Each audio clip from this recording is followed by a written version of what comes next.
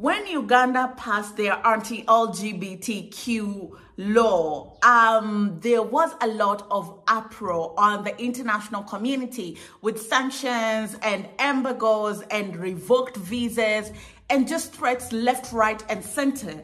But what people did not expect, or rather what the West did not expect, is that Uganda was going to gain support locally and they were going to have people who were going to stand by them. And the latest person to do that is Dr. Patrice Lumumba. And he says, listen, values are not monolithic. Right? Human rights are not monolithic. It can't be that what America dictates is how we do it. America initially brought religion to Africa, the same religion that criminalized things like same-sex relations. Now America has changed its tone and changed its mind, and now it's saying same-sex relationships are acceptable, so just jump on that ship. And PLO says democracy is about allowing people to differ in thoughts, but still respect the fact that at least we are thinking, it's just that our ideologies differ. When the Universal Declaration of Human Rights was being initiated in Paris, no African country was independent. And at that time, they say the civil and political rights were the most important. Then they said that economic and cultural rights were important. Then they say development rights. Now they say all rights are interdependent and therefore they are universal. But we must ask ourselves the fundamental question: don't we have rights that are uniquely African? And on the question of this idea of being told periodically by the Western world that these are the rights that we must deal with, it is incumbent upon us to come out very clearly. When the white man came here and imposed laws on us, whether it's the common law or the Dutch Roman law, they told us at that time that there is something called sex against the order of nature. Has nature changed? So we must be very slow to personalize laws. We must be very slow. And these arguments that they bring about bills relating to LGBTQ, they'll never say them to the Arabs. They'll never go to Kuwait. They'll never go to Bahrain. They'll never go to Brunei. They'll never go to Saudi Arabia. They'll never go to Indonesia to tell them. It is Africans who they think are tails to be wagged. Hello guys, how are you doing? Welcome to another episode of our conversations. My name is Ndiro Ganga. I am a business journalist by profession and I am a digital content creator. I make content on Black people, Africa, our empowerment and how we can rise up and take our rightful place at the global stage.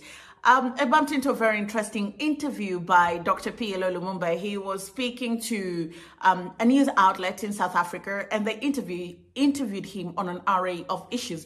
LGBTQ is one of the hot topics, but we'll get to that in a minute. This interview was very vast, and they covered several topics. The first thing they spoke about was the African Union. This is always a conversation that, when you meet thought leaders from the continent, you never cease to engage them because these are conversations that began in the 1960s. The African Union has been around for such a long time. Its mandate had been very clear from the get-go, but some way, somehow, the African Union has been unable to live up to its mandate. If you look at Africa, if you look at African states, some of them are in a state of disarray. There's civil unrest, there's still hunger, there's still poverty, there's still, illiteracy. Healthcare is not at the best place that it could be. Infrastructure development is happening, but at a very slow rate. Neocolonialism is taking shape and is more vibrant now on the continent than ever. And the question has always been, what is the AU doing? Where is the African Union? And this is what PLO had to say. We've been crawling for too long. The beauty is that we know we are crawling and we ought to be up and walking. We could have done better. The Organization of African Unity, created in 1963, had a clear mandate, at least in those early days, of ensuring that countries regained their political independence.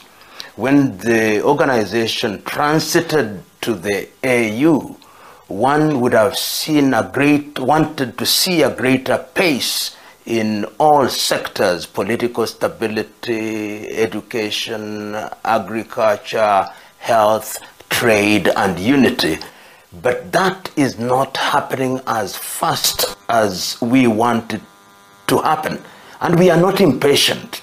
We are saying that others have done it and we ought to do it, and the sooner we do it, the safer we are. So in a nutshell, the OAU is punching below her weight. The challenges of Africa are not just reduced to a union and a body that is not able to function to its full capacity. As PLO said, the AU is punching below its weight.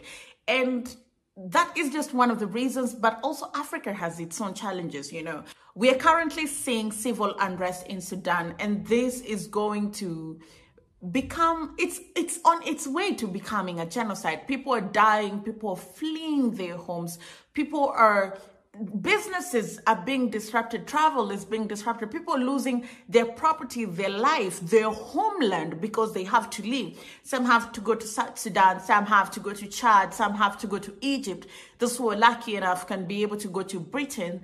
But this is the lives of people that are being disrupted because political leaders are deciding that they cannot sit down and broker power. But it's not as simplistic as that. If you ask me, I suspect, and even when you listen to experts, that there are people that are using these two generals to fight proxy wars in Sudan. And the people of Sudan and these generals cannot see, because Western agenda is always hidden in plain sight. You think you know, but you actually do not know. It is true that we are doing very badly. Remember, the year 2021 was declared by the African Union as the year of silencing of the guns. And this was made on the realization that if we don't silence the guns, then all the things we are talking about, including Agenda 2063, Africa Continental Free Trade Area, will not be realized. And the tragedy is that we find ourselves in a situation where the guns are even louder. And this is attributable to poor political leadership. Chinua Achebe put it so very well in 1983. The problem of Africa is simply and squarely a problem of politicians who are myopic, who are selfish, whose only claim to fame is that they use political office for short-term political benefit to the detriment of the people. And that is why, as you've rightly said, we now see a conflict which could very easily degenerate into a civil war in Sudan. We know what is happening in the DRC, Eastern Congo. You've talked about Cabo Delgado, the coup d'etat that we have seen in Burkina Faso and in Mali, the attempted coup in Guinea-Bissau. All these are statements of poor leadership. And as the wise say, rebellion and coups are the language of the people who are not heard. And the time is now that Africa must re-examine governance. There is also the truth is that some of these governance systems that we inherited from the colonizers are proving very difficult to be effective. The thing we call democracy, which is defined for us by Western world to mean periodic elections complete with multi-party politics, these are some of the things that we ought to be bold enough to ask. Are there elements within our traditional governance structures that can be infused in governance in order to limit conflict and to ensure that conflict is mediated in a proper fashion? Speaking of unrest and disagreements of thoughts, currently Uganda is at loggerheads with the West. They passed their anti-LGBTQ bill into law, and they've criminalized a couple of things. For example, getting married, having children, adopting children, you know, having organizations in the country. And this is something that rattled many international bodies, that rattled the West. And, you know, there were visas that were revoked, and the Speaker of the National Assembly was told she cannot go to the US anymore. There were trade threats that we will not do business with you. We will ask our people not to come to your country as tourists. And these are things that will affect the general economy of Uganda. However, Uganda is gaining support from other parts of the country, from thought leaders from the continent. The latest to add his voice to this conversation is Dr. Patrice Lumumba. And he points out to the fact that the West are very, very, very hypocritical. It's almost like they they are the only ones that know what human rights are. Every other person is ignorant of what human rights are. And this is turning a blind eye to African cultures, the way we live, the way we believe, and our current problems. America has different problems, and that's why they can address them now. But the problems of Africa cannot just be pushed aside to address American agenda on the continent. I personally have supported President Museveni on that bill. And this is a point, this is an issue on which we'll have different opinions. The regime of rights which we are being asked to follow is a regime of rights that was imposed by the Western world in 1948, the Universal Declaration of Human Rights. When the Universal Declaration of Human Rights was being initiated in Paris, no African country was independent. And at that time, they say the civil and political rights were the most important. Then they said that economic and cultural rights were important. Then they say development rights. Now they say all rights are interdependent and therefore they are universal. But we must ask ourselves the fundamental question.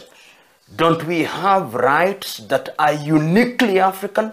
And on the question of this idea of being told periodically by the Western world that these are the rights that we must deal with, it is incumbent upon us to come out very clearly. When the white man came here and imposed laws on us, whether it's the common law or the Dutch Roman law, they told us at that time that there is something called sex against the order of nature. Has nature changed?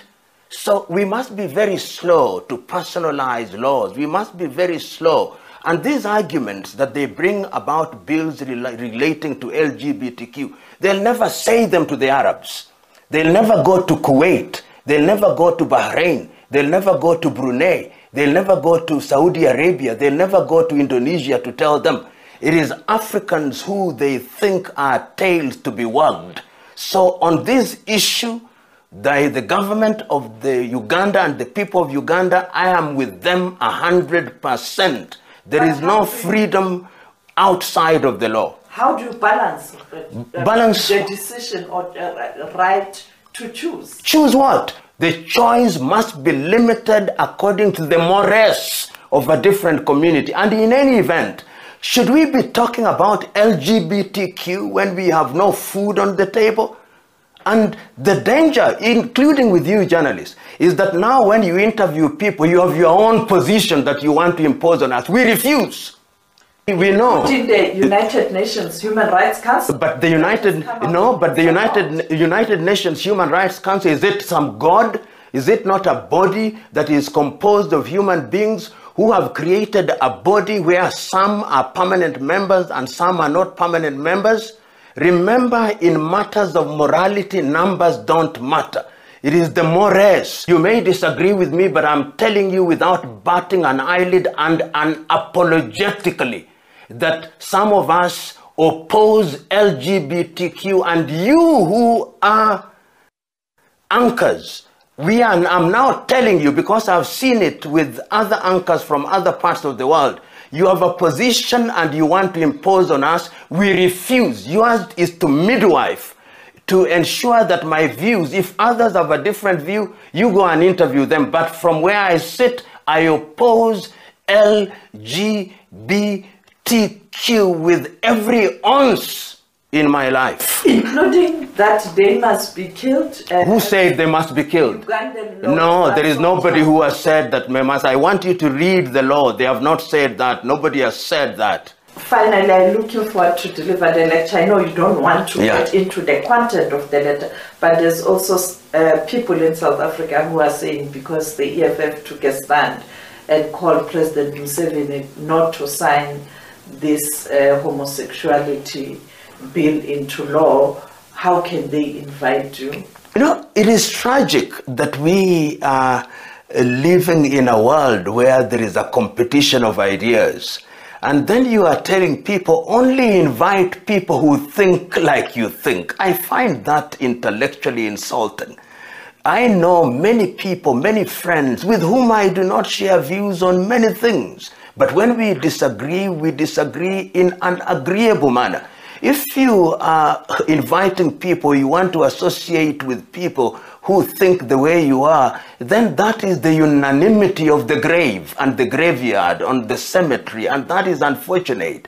Democracy is a competition of ideas, and I don't impose your ideas on you, and you don't impose your ideas on me. Those who think like that really are people who defy definition. Well, that was quite something from Dr. PLO. Let me know what you think. Do you agree with him that we should allow Africa to move at its own pace, to decide what human rights is in the African context, to be able to have conversations at their own gradual pace and decide what is palatable for their community and what is not, you know? I don't think that anyone in Africa, and I live in Africa, I don't think anyone is out to shoot or to kill anybody from the LGBTQ community, but we've seen people like the president of Rwanda say the people of Rwanda have different challenges, they have different problems. They want healthcare, they want infrastructure, they want education, they want clean water, and those are the things that they're going to focus on.